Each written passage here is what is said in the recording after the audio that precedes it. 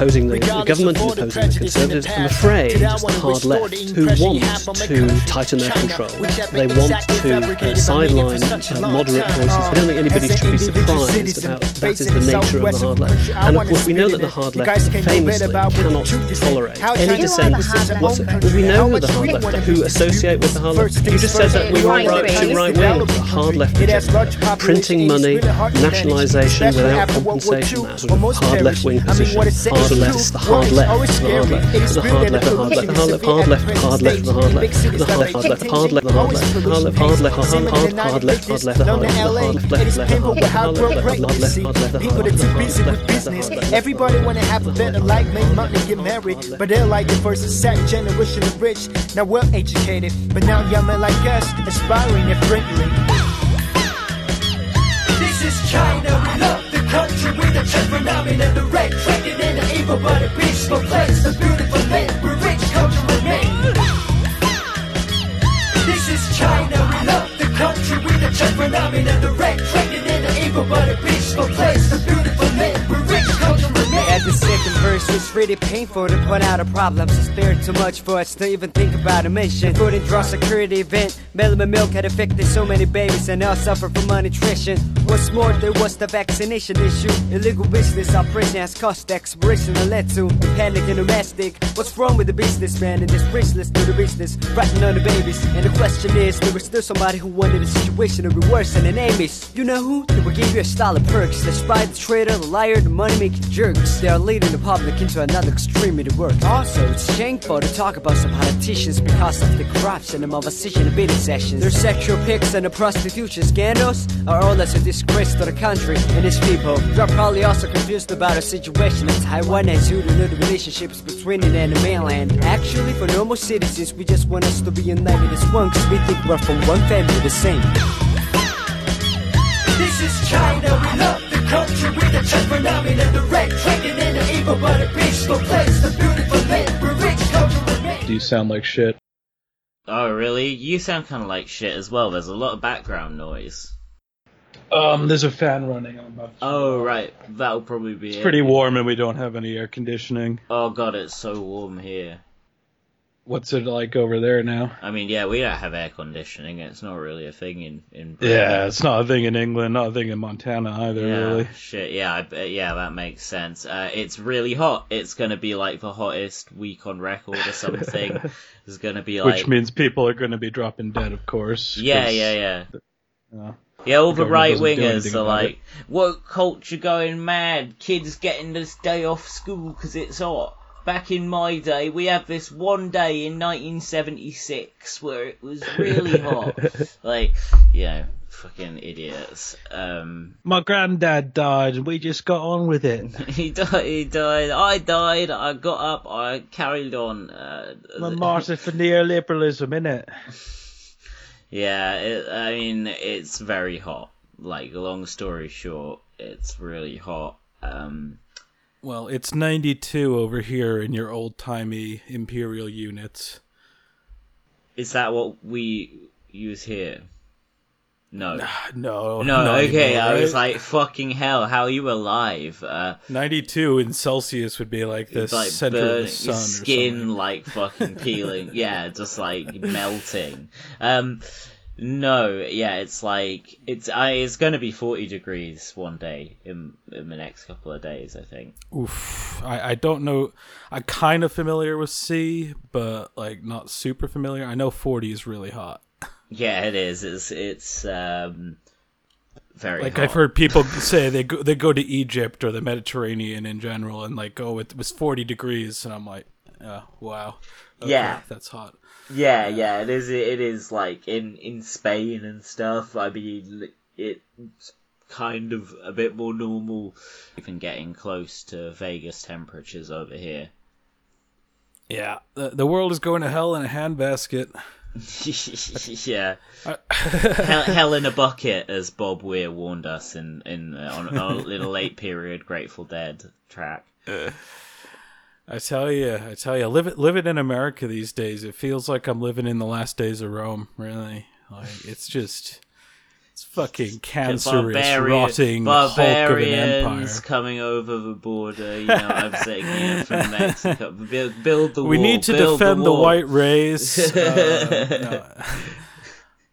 Obviously, I made it in the real way, where it's like, the dilapidated empire that is just crumbling before my eyes and depriving its citizens of ever more rights. And we just got this other empire, well, not empire in a bad way, but this rising power over in the east that is just completely overtaking us in every way. That you're just glomming onto, like, I want a bit of that. You're basically defecting. To China. This is genuinely my call out to be like, when are you guys accepting political refugees from the US?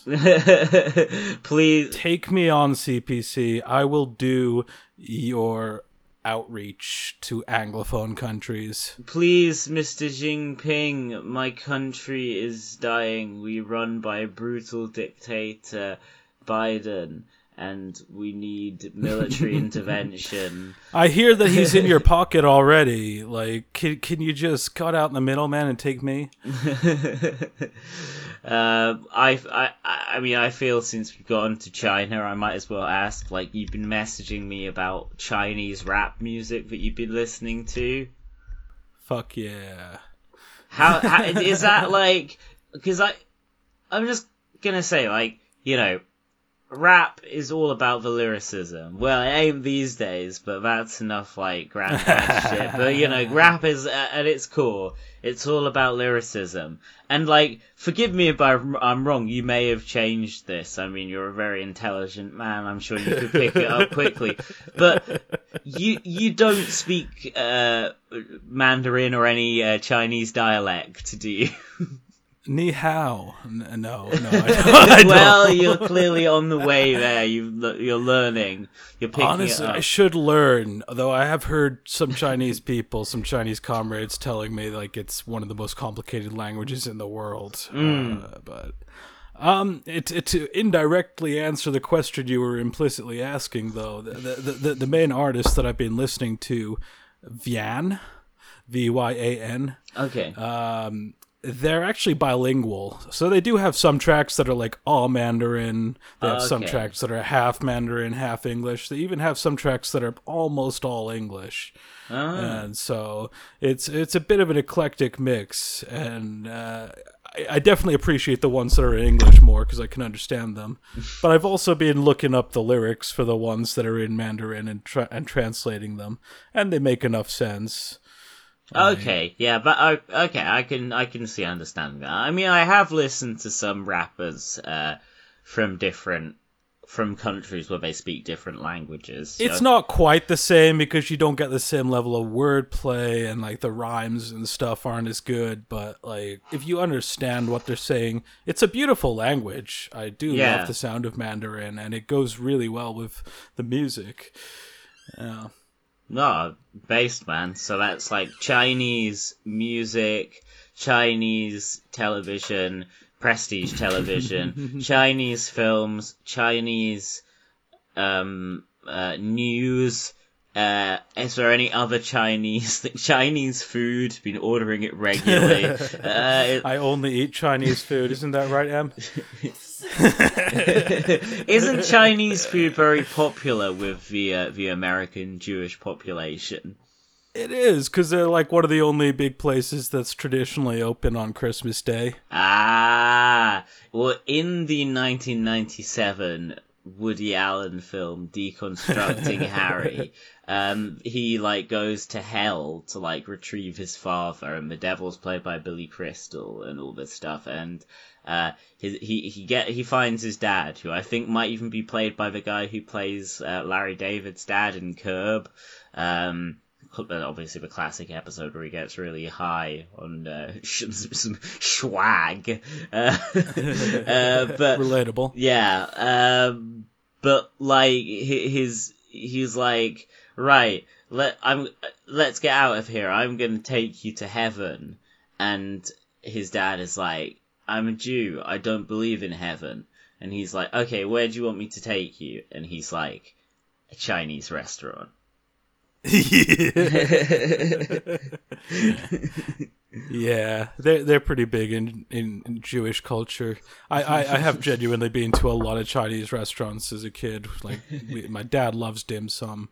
Yeah, and that's in spite of the fact that my mom's always been one of those people who claims to have a so-called MSG sensitivity that doesn't really exist. A Madison Square Garden sensitivity. I just won't get anywhere near that venue for sports. Well, or I mean, I was music. joking. I was joking about only eating Chinese food, but I literally buy MSG by the pound. I love to make Asian sort of inspired fish dishes and vegetable dishes. Oh wow, beautiful stuff, real healthy.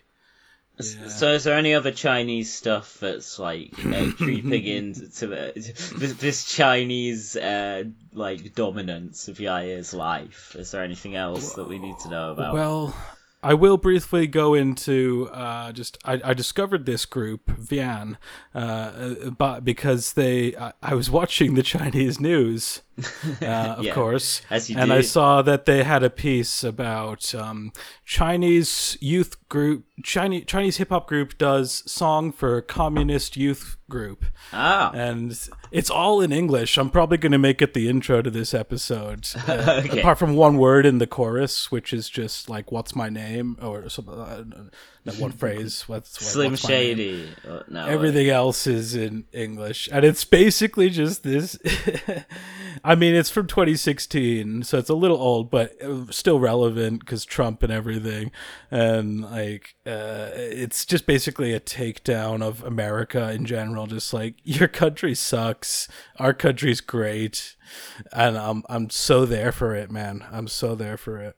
Like they have this line about how they trust their police because they look out for them, and they're only scary to other countries. Man, it's just I certainly how only guns how only their cops and soldiers have guns, and they don't have problems with mass shootings and shit. I certainly don't think that the police in this country are looking out for me. No, they're too busy looking out for vile elements of the establishment. The police, by definition, they look out for the ruling class, don't they? Whether that be the dictatorship of the bourgeoisie, the Labour, the leader of the Labour Party. Yes, precisely. They have just, for Durham police, who I put so much of my faith in. They have just just in plain sight, in the light of day, have orchestrated an establishment cover-up of Keir Starmer definitely being guilty of committing some made-up lockdown-related crimes. I would have to say this is an even worse establishment cover-up than when Keir Starmer covered up the crimes of Jimmy Savile.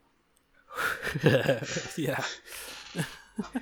Is that based on truth, or is that a joke? Okay. It's a joke based on truth. I mean, I know the crimes of Jimmy Savile. I don't know how the two men relate. You don't know how they relate. Well, you've got a lot of learning to do. I suggest what's a reputable source for this stuff? CGTN, Chinese. Yeah. I'm sure the Chinese, Russia Today. I'm sure all the reputable outlets, in addition to like the Daily Mail, other trusted outlets who we've had some dealings with ourselves. So we know that they can be trusted. Yeah. Like they've all talked about the close associations between Keir Starmer and Jimmy Savile, or well, rather that Starmer refused to prosecute Savile while director of public prosecutions. Look, I don't want to get that was meant to be just a throwaway joke, so I don't want to get into this too much. But look, if an issue of such magnitude never crossed Keir Starmer's desk, it never came to his attention while he was busy prosecuting people for stealing bottles of water in the London riots, I would humbly suggest that he's the worst fucking director of prosecutions of all time. I see. So he may well just be a very, very bad at his previous job, in addition to his current job, and I guess also a very, very bad man, an evil man who must be stopped at all costs. Critical support to the Conservative Party of UK. Well, I didn't say it, but yeah, they're having a leadership contest at the moment. Obviously, the question is who can take on Starmer with his extremist links, a man unfit for office. Who is best equipped to take him on? I don't really want to talk about the Conservative leadership contest, but it's just a shame to see, just like Donald Trump before him, another deep state coup where a proud leader of our country is taken down. Although in this case, whereas Donald Trump was fighting against the villain. What are the villains in the Q stuff called? They're not, because Q's the good guy. What are they? I don't know. The pedophiles, the Democrats, the Pizzagate people, I guess. Anyway. So yeah, obviously the situation in Britain is a bit different. They have a lot of enemies, the Jews, the CIA. It's a bit different to the one in America, because whereas Donald Trump was taken down by the CIA and assorted other deep state elements for getting too close to the truth about the global paedophile cabal, Boris Johnson was removed for actually being too pro-paedophilia, even for the deep state. Yeah, I take it that the Conservative leadership contest over there is not much different from the Republican primaries here, where it's just varying flavors of total shitbags all vying for who can get the most shitbag voters. Yeah, it's basically there's two concerns. They're going to be more right-wing than Thatcher on the economy. Austerity being over is over. All that stuff. Austerity is back, baby. Yeah. They managed to make austerity last so long it got to the next recession. Yeah, Boris Johnson, he didn't give a fuck about that shit. He was just too concerned with the stuff I just said, and so he was just off doing all that and so forth, and so he was just happy to just put all this money into the country, presumably secretly knowing that public investment is actually a good thing. But he'd never admit it. He was just like, okay, well, if it will make people get off my back, we'll put the money into things. And now they're all like, no, we're going to tighten the purses. We're going to have big, we're going to, what are their policies? Well, just bad Thatcherite stuff. Really, I don't, just selling off the country to the few, as always. Yeah, pretty much. It's, although if you're interested in selling off the country, Keir Starmer was also speaking positively in a recent interview with Andrew Marr of the role of the private healthcare sector in the NHS. So, oh, brilliant! Yeah. I think I sent you some headline about isn't it the majority, 54% or something, over 50% of the NHS is now in private hands? That would not surprise me. That shit was turbocharged under... I know it was bad even when I was there, 5 years ago now? It was turbocharged under Cameron, and it was started under Blair. And of course there was that document that was circulated. It was leaked by Jeremy Corbyn in the 2019 general election. He stood up there with this document that said that they're gonna make it easier for all these American companies to buy up huge portions of the NHS, and the British media were just like, this is Russian disinformation. They basically were just like, they had to think about it for a moment. They're like, oh, well, people in Britain like the NHS.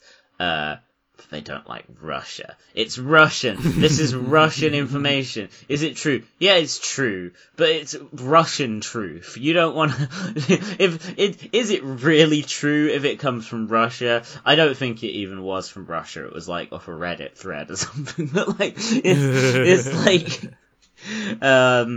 It is just a knee-jerk response at this point. Everyone they disagree with is Russian bot or Chinese bot. Like, yeah. The Red Scare never went away. It just kind of shifted and morphed a little. Yeah, well, of course, that's like the main thing that we can thank Boris Johnson, his short-lived prime ministership, for, is, defeating the anti-Semitic menace of Jeremy Corbyn. He saved the country there. But yeah, that's the other thing, if at any time someone on the left disagrees with a liberal in Britain now, we can just get, well, actually, you're wrong, and furthermore, probably anti-Semitic. Just bam, And I'm sure genuine anti-Semitism has been totally solved over there, huh? Yeah, Keir Starmer came in and he ended it overnight. But like, especially when he said all that stuff about Israel not being an apartheid state, even though it has nothing to do with Israel, anti-Semitism in the Labour Party, completely separate, never the twain shall meet. Like, Israel is technically a secular state. It's like, it's imperial, and it's obviously on the ground actually controlled by a lot of religious interests. Like, they're the most passionate voters, like in America, pretty much. But equating the state of Israel with Judaism is like equating the state of the U.S. with Christianity. Like, it's attempting to be a theocratic state, but is not a theocratic state yet. Yeah, well, Joe Biden helpfully said he woke up from his slumber on his current visit to Israel, and he mumbled something about falling off a bicycle. He said, I just fell off a bicycle, and furthermore, you don't have to be Jewish to be a Zionist.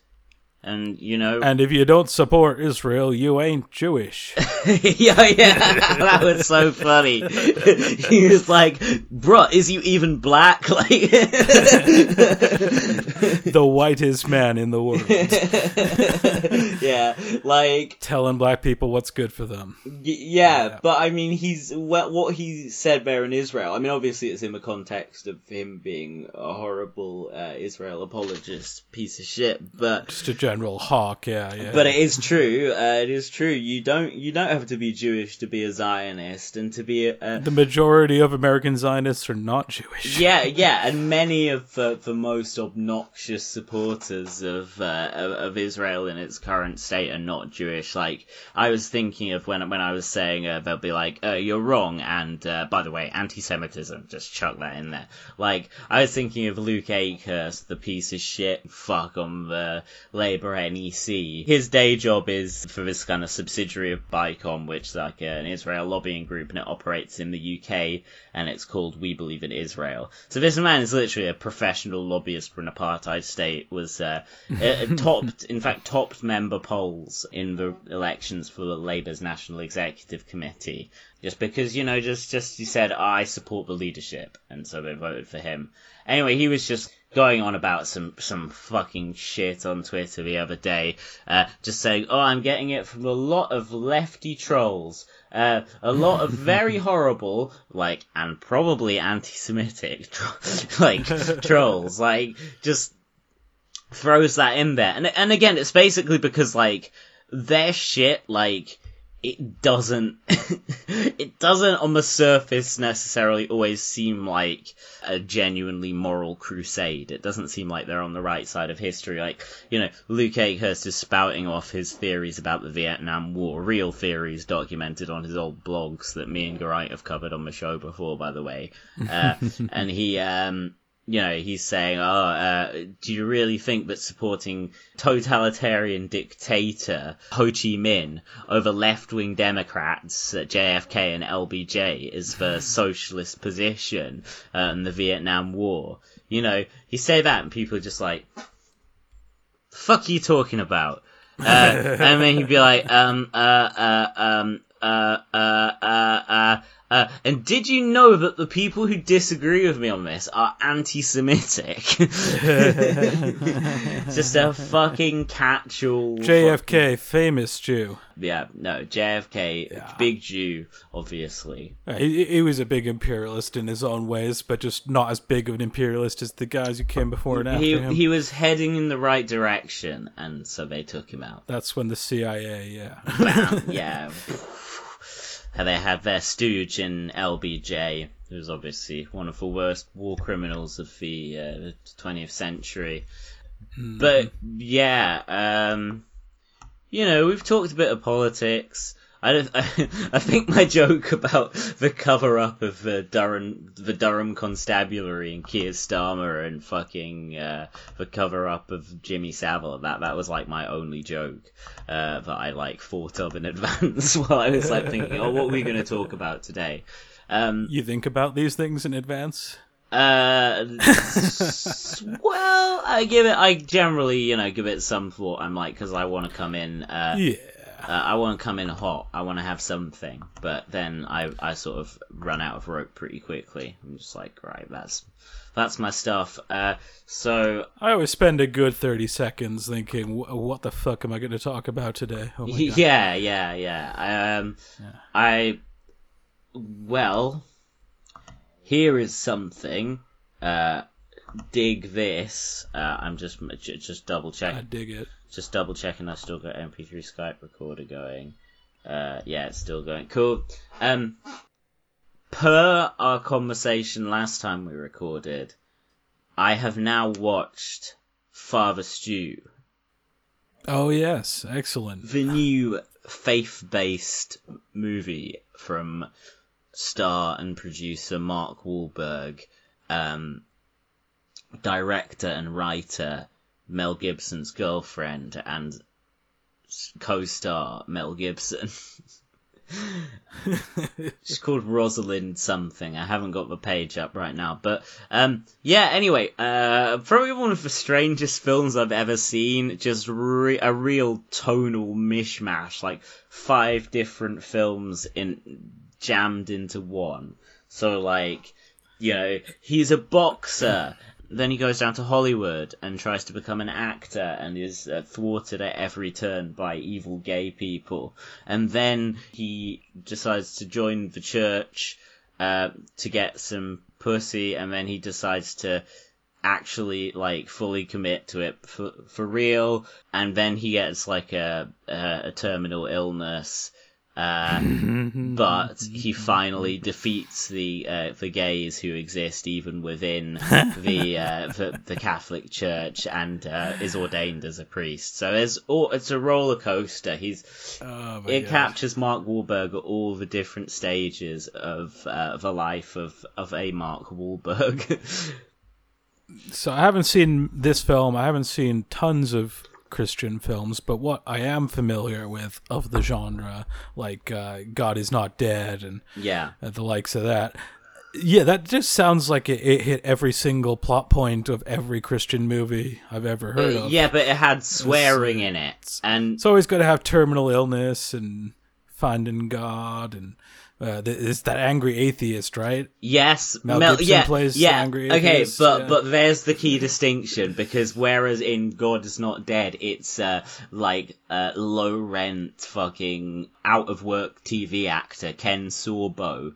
It's fucking kind of mid rent now once again in work Mel Gibson. Like that budget superstar. That's a huge step up. Like, come on, and he's really good in this.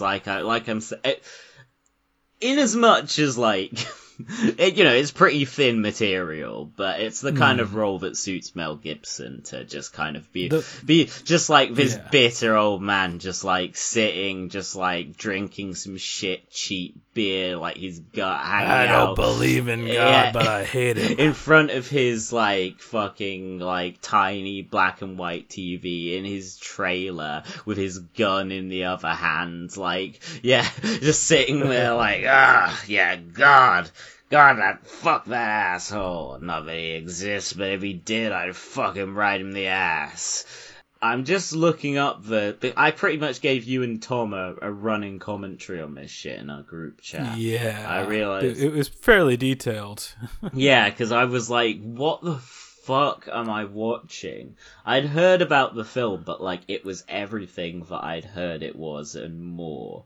Like, just like a random quote, for a bit. I can't even remember the context. Like, I don't know why Mark Wahlberg's character, then not a father yet, just Stu. I don't know why he's feeling the need to assure this other character of this, but he's like, I'm not gay, alright? And God's not a gangster.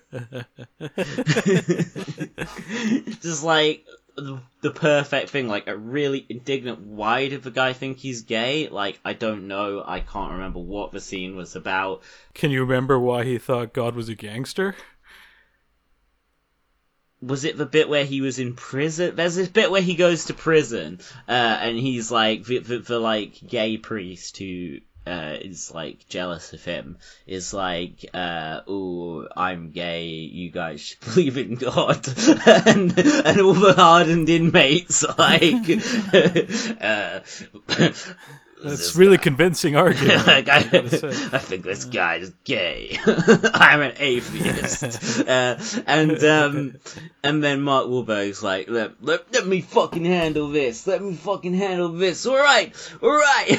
Like, and he just basically tells all these, like, convicts, like, don't call your family. Your family actually want you to die. They'll be happy if they don't hear from you, so they can just forget about you and your miserable life that you have fucked up.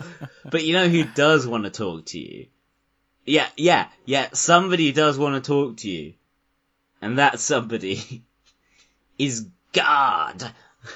Is that how you say God in a Boston accent? Because, like, he's not supposed to be from Boston in this film, but, you know, he's sounding pretty fucking Boston to me. He sort of affects this light twang that's neither here nor there. It's like Ray Winston trying to sound, well, like I was he's about from to Boston bring up that comparison in The Departed. Yeah. That's the inverse of what Marky Mark is doing in this film. You can take the Marky Mark out of Boston, but you can't take the Boston out of the Marky Mark.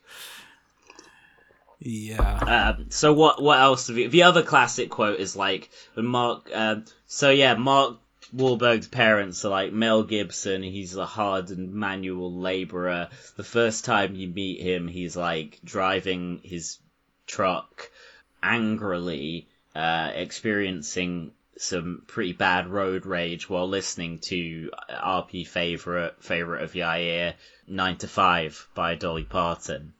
Yeah. A song about the working life, and he's just in there like, you fucking asshole, and then it turns out he's just like giving this lecture to this like little kid in the seat of the other car. Truly exemplary of America. Yeah, and his mum is played by Jackie Weaver. That's the great actor Jackie Weaver, the Australian veteran Jackie Weaver, not the fucking minor British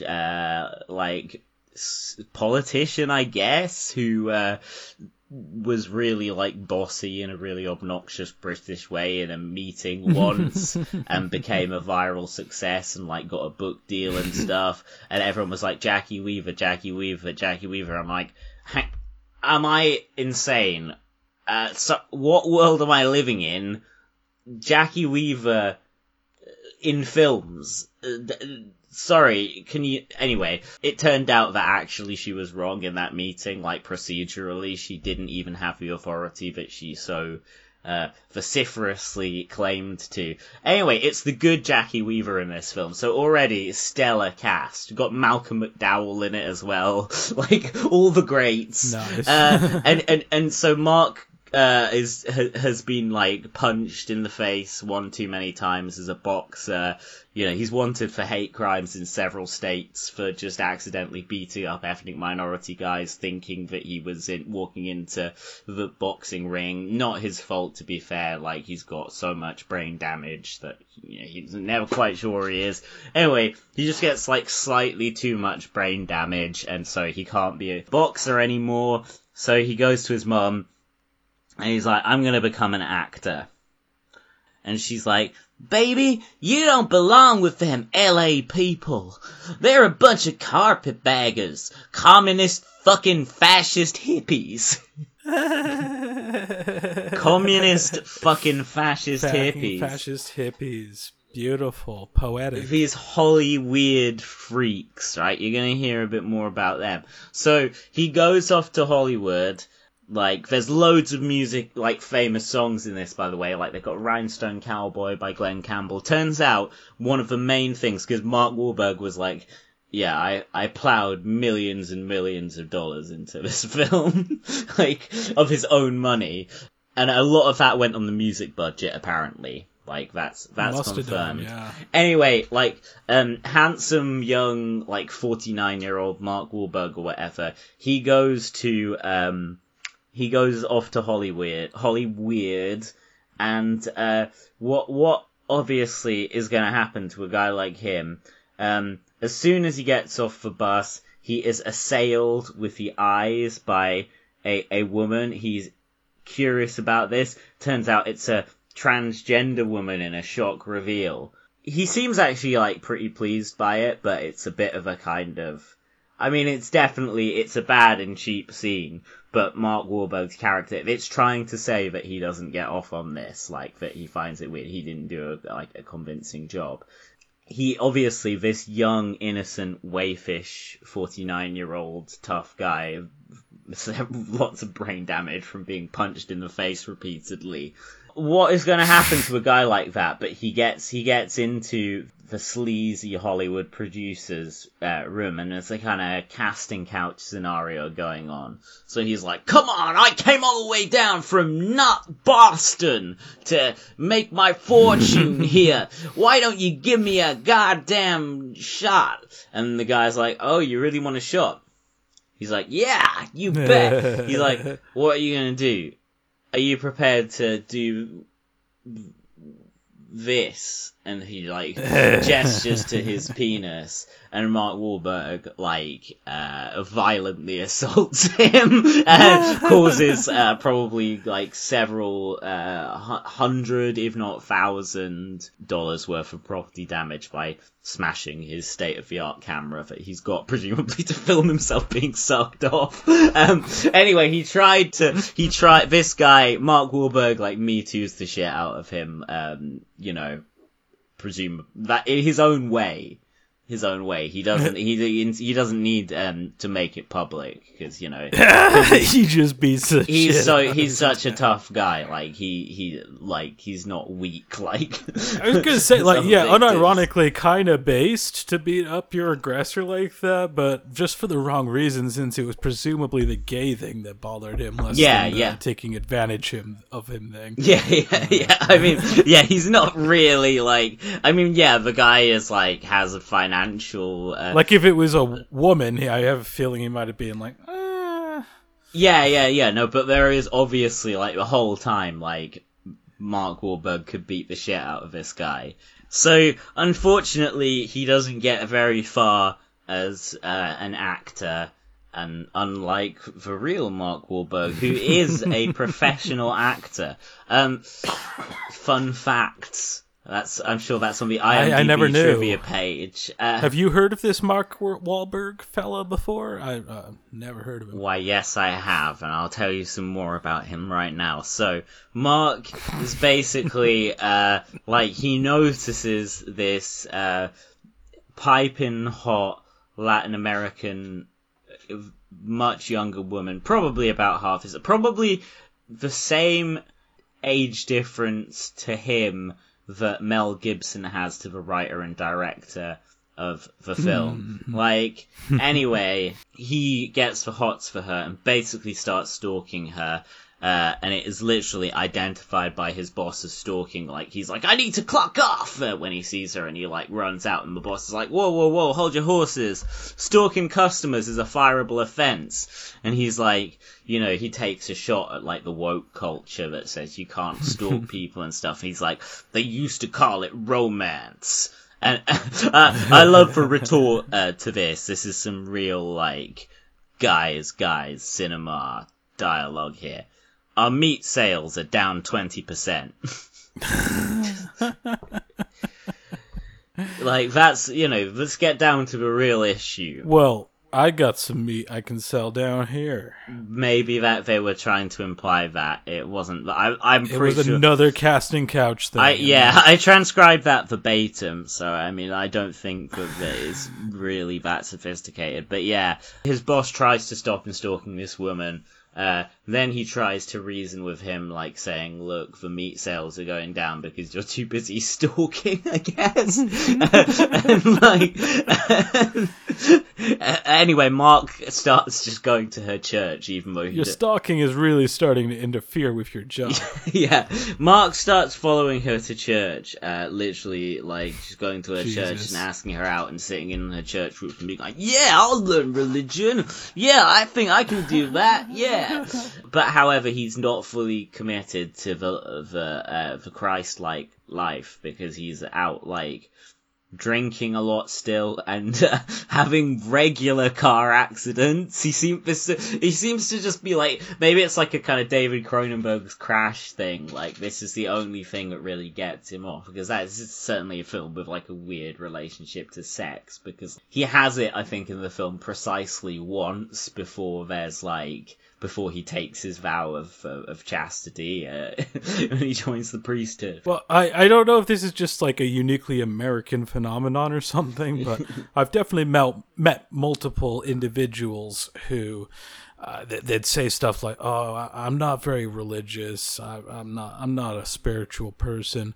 I'd love to go to church, though. I'd love to start like a Bible group and like get to know the faith. You know what I mean?" Yeah. I'm like, bro, just because you're not literally going to church every weekend, that don't mean you're not religious. Yeah. If you want to go to church and study the fucking Bible like it's the literal word of God, you are already religious, my friend. And there's so many Christian movies that don't get that at all. They think like if you don't literally go to church like several times a week, then you're an atheist. Well, like, he's got to be in the church quite a lot to stalk this woman who teaches.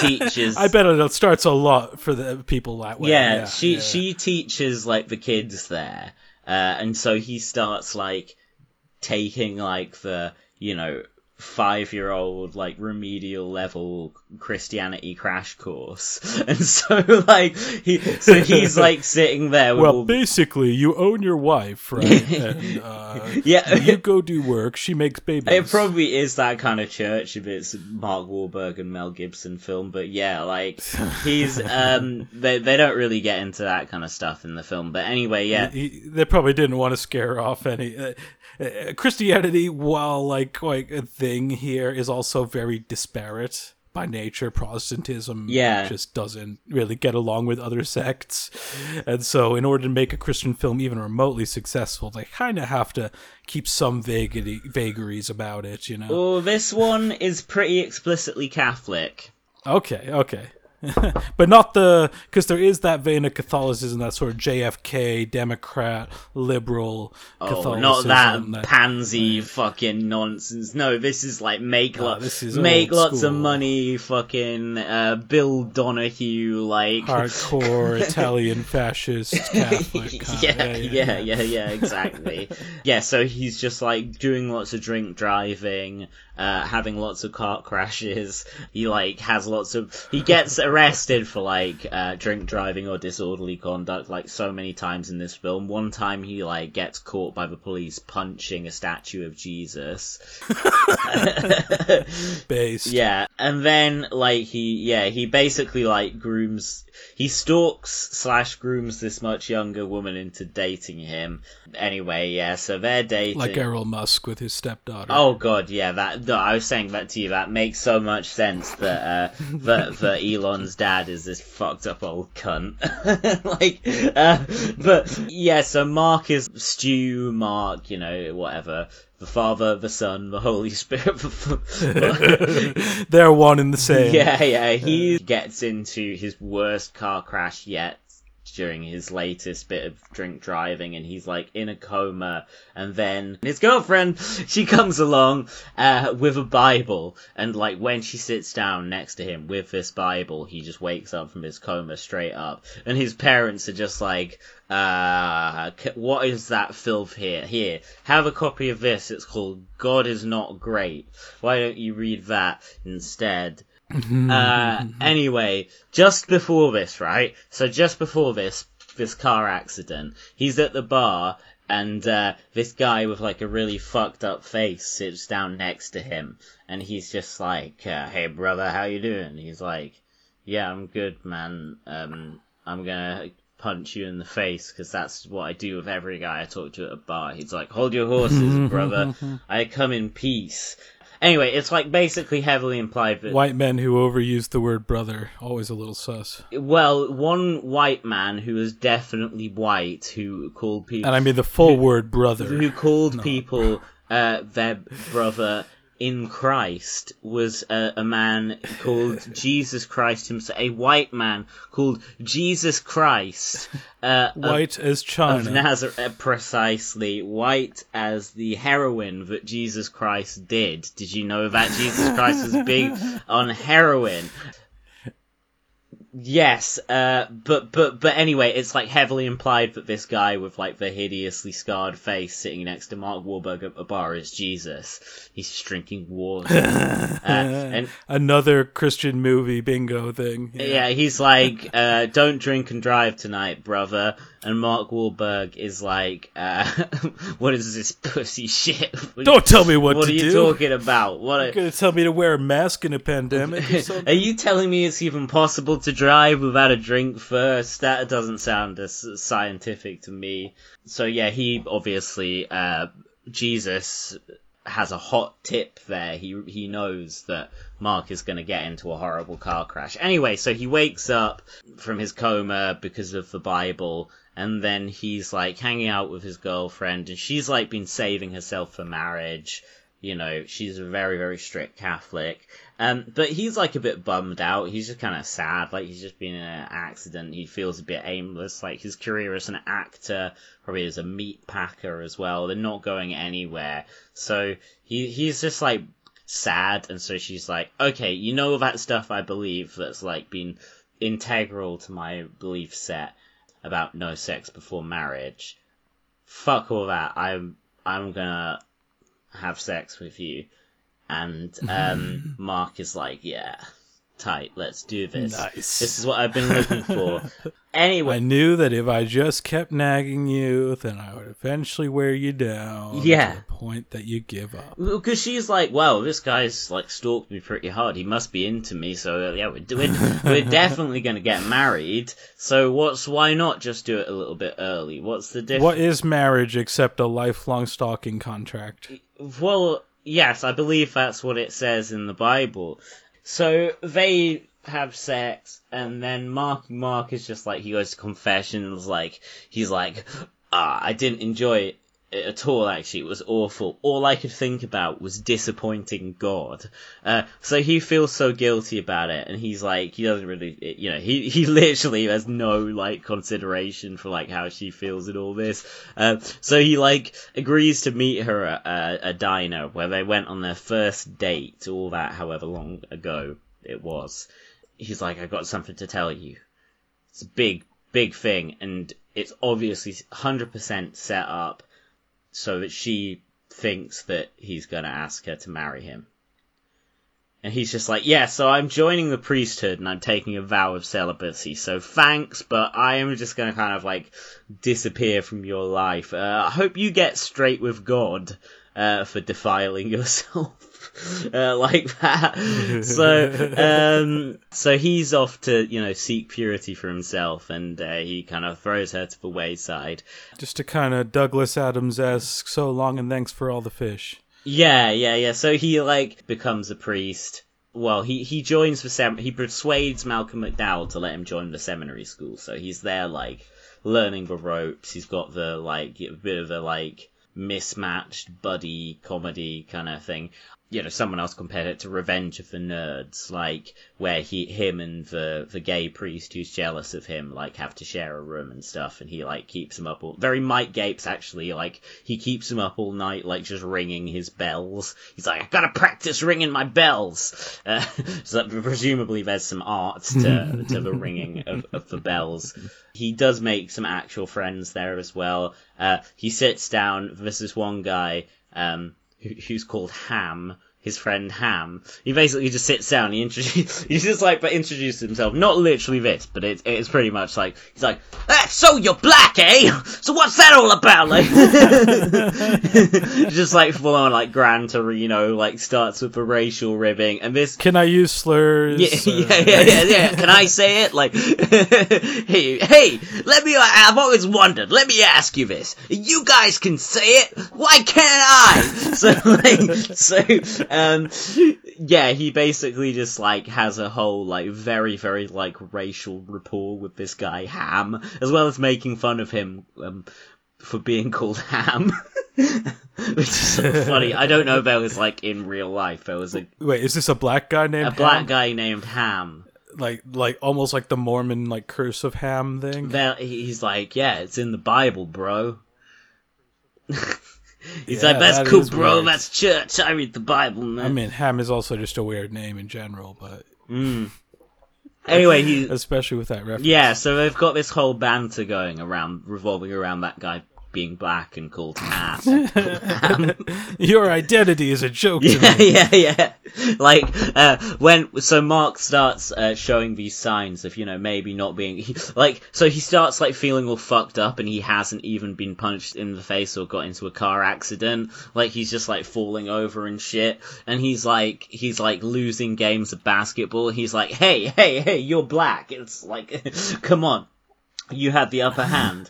But... he falls over one day and he just can't get up, and it turns out he has some, like, incurable, like, I guess, like, ALS kind of thing, like, basically he loses his... kind of muscular. Yeah, there's such a cringeworthy scene where he's like, give it to me straight, doc, what will go first? And he's like, well, I can tell you what goes last. You dick. No, he's like, if the doctor's like, well, actually, erectile function is generally one of the last things to go. And he's like, Doc! Nice. I'm trying to be a priest here!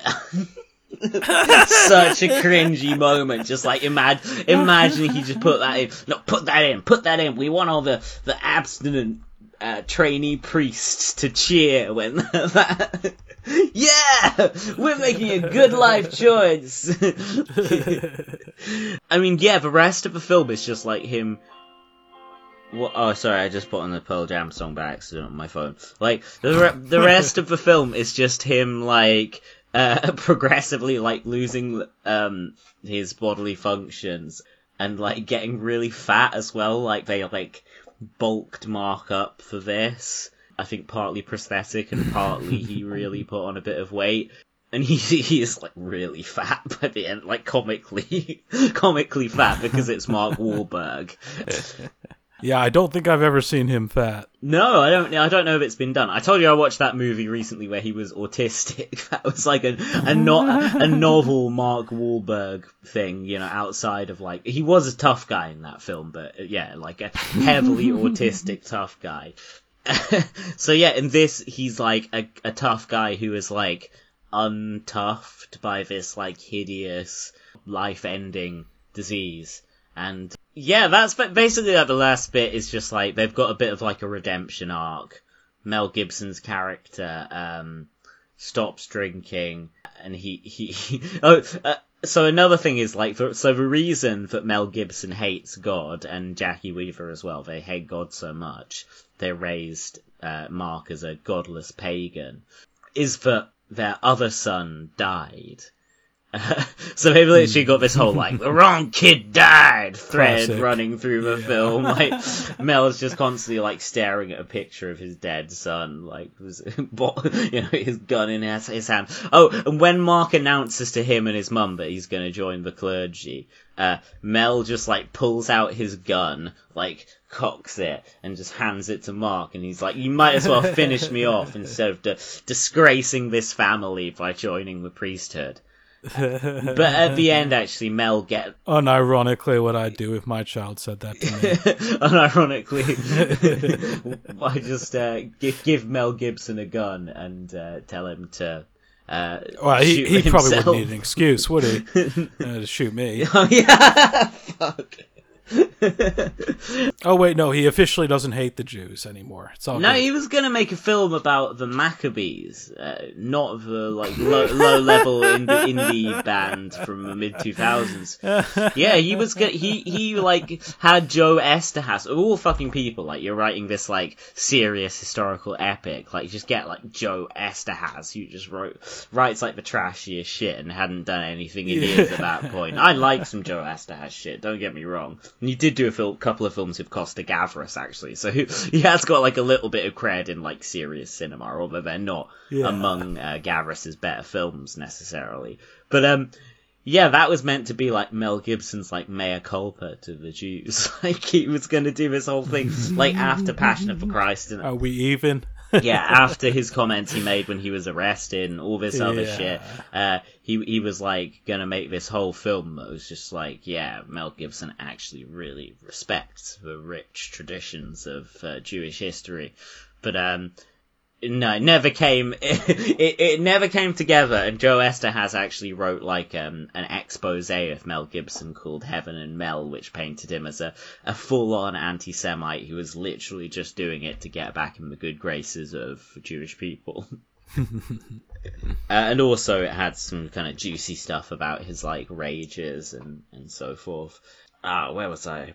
You were telling Mel Gibson was telling Marky Mark to just shoot him. Yeah. So he hates God because like the wrong kid died, and then he's like hates God even more for a bit because Mark's also gonna die, his other son. But then by the end, he's back together with Jackie Weaver. It's like they preserved the tradition of marriage. I don't know if they ever got divorced so much as separated, but anyway, if they're Catholics, probably not. Yeah, they're back together. And he is attending AA meetings and has accepted a higher power. Because I'm sure that every divorced couple should really get back together. Yeah, just like... It's definitely not a great reason why they get divorced. Just like Mel Gibson with his ex-wife, who we heard those lovely messages that he recorded down the phone to her. I'm sure...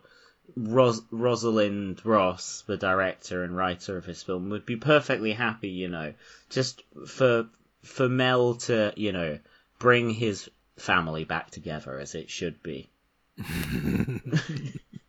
So, yeah, I think that's pretty much my whole, like, rundown of the entire plot of fucking Father Stew. It's pretty good, yeah. Pretty in-depth. Insane film. Like, what genuinely one of the strangest things I've watched in a while. Sounds like it, yeah. Just remember, at the end of the day, I'm not gay, alright? And God's not a gangster.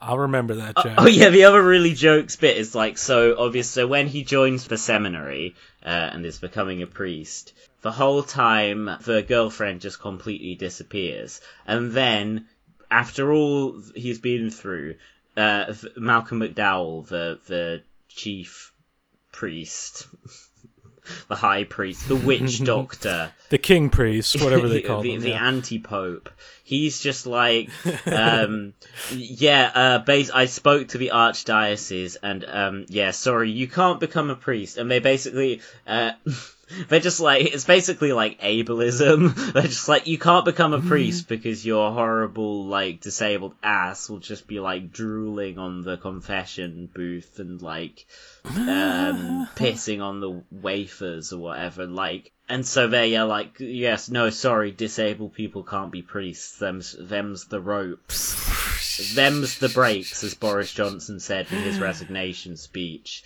Again, R.I.P., a brave man, a noble man, an ordinary man. Then Mel Gibson is like, wake up, son, we go to church. He's like, church? Well, you said you'd never set foot in one of those places again, Dad. He's like, God, get your goddamn suit on, we're going. And so Mel Gibson takes him to church, and his ex-girlfriend is standing outside church in a white dress, and it looks like they've like arranged a marriage for him before he dies. Like his family have just like arranged marriage. Bequeathed. His dad's spoken to her dad, and he's bequeathed her unto him for his final days. And like, yeah, Mel Gibson's like, yeah, you're gonna need someone to wipe your ass who isn't me. But that's the kind of Jesus Christ. It's a very vulgar kind of film. Like, that's why I'm saying it's different to most Christian films, because it's like fuck this, fuck that, and that's so unvarnished. That is like so brutally just Christian. Like, with none of the window dressing. Yeah. Like, oh yeah, you can't be a priest if you're disabled. Fuck you. But here's the twist. And then they're giving someone I'm just explaining again just because M's here. Yeah. Marky Mark was bequeathed a wife because he's so disabled that he needs someone to wipe his ass, and his dad doesn't want to do it. Well, that's what his dad told him. Christian movie. That's what his dad told him. But actually, the twist is that Malcolm McDowell put in a good word with the Archdiocese, and they are letting Marky Mark they let him become a priest. Oh, they let him be a priest the white dress was just a decoy. I don't know. They're like, can you come in a white dress just to trick Father Stu? Just to fuck with, like, our dying, my dying son. But yeah, no, actually they let... Catholics are nothing if not jokers. Yeah, well, exactly. And they lead him up the aisle, not to get married, but to be ordained as a priest. And then, like... Yeah, I think, like, IRL, like, he basically just died. Like, there's not really much happened after that. He was pretty much in the final stages. I doubt he did much actual priesting. Nah. Prayer up. There's this, so you get on, so I've seen screenshots. I haven't actually got the promoted ad, which I really should at this point, but Mark Wahlberg has got this, like, new Christian app that he's like big into. It's one of his many business ventures, and it's just like, it's just a picture of him, like, Marky Mark's like, hey, all you out there, get your rosaries out and let's prayer up. Like, yeah, they talk like that. Yeah, and I saw this like article. It was like some stupid clickbait article on the Independent site. It was just like, this man's life was changed by 6 words from Mark Wahlberg. I'm just like, okay, so how many of them were racial slurs? Only 4. It's like, prayer up, Boston strong, what else? Redacted. Yeah, then he just says his name. Prayer up, Boston strong. Mark Wahlberg. Like, signed Mark Wahlberg. That's 7 words. Yeah, I didn't mean literally signed. I mean just I don't know. Mark Wahlberg would probably say the part out loud. Yeah. Yeah, that's the sent. Do I say the stuff in parentheses? That's the clean version. You don't want to hear the stuff in parentheses. Oh, God. Christ on a cracker. Yeah, I mean, it'd be the most cucked plot ever if it was a whole movie basically about becoming a priest and he doesn't become a priest. Yeah. Yeah, it's literally... That'd be like watching the Batman with no fucking Batman in it. Yeah. He has to become Father Stu at some point, otherwise it's just Stu. Just...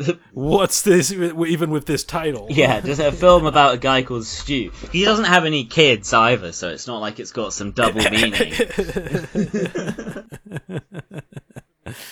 Well, that sounds like a trip that I hopefully never go down. A psychedelic trip. I feel like I've been down it with you today. Oh yeah, we've been down so many roads, and they all lead to Boston. Like every road. Yeah. Yes, This is China, we love the country with the chess phenomenon, the red dragon and the evil but a peaceful place, the beautiful land, we're rich culture remains. Although the country does have these terrible things to deal with, we made the progress, and we are trying to prevent this happening. The power of Chinese people in China are gradually proving that we can make a better world as we love peace and harmony. Through developing mobile payment, we can now use apps to pay in nearly all the situations, even to make an appointment with the doctors. We don't have to wait in line and trust a hard customer to just to pay to register. Meanwhile, we can trust the public security, cause the policemen are kind to citizens but crucial to our enemies. We have tight gun control laws, and we don't fear gun slaughtering, cause only cops and soldiers are able to touch it. As for scientific achievement, we have Tu Youyou who discovered atomicity. Also there are KBBF, Crystal, and Shenzhou Series in astronomy. We're now leading the developing or putting backward countries in technology, economy, science, and other aspects to make a better world, just like the old history. Yes, we do want the recovery, just for better living and our great China dream, you see. This is China, we love the country with the Chen phenomenon, the red dragon and the eagle, but a peaceful place, the beautiful land where rich culture remain. This is China, we love the country with the Chen phenomenon, the red dragon and the eagle, but a peaceful place, the beautiful land where rich culture remain. It's tech, it's exciting, it's young people, it's crowdsourcing.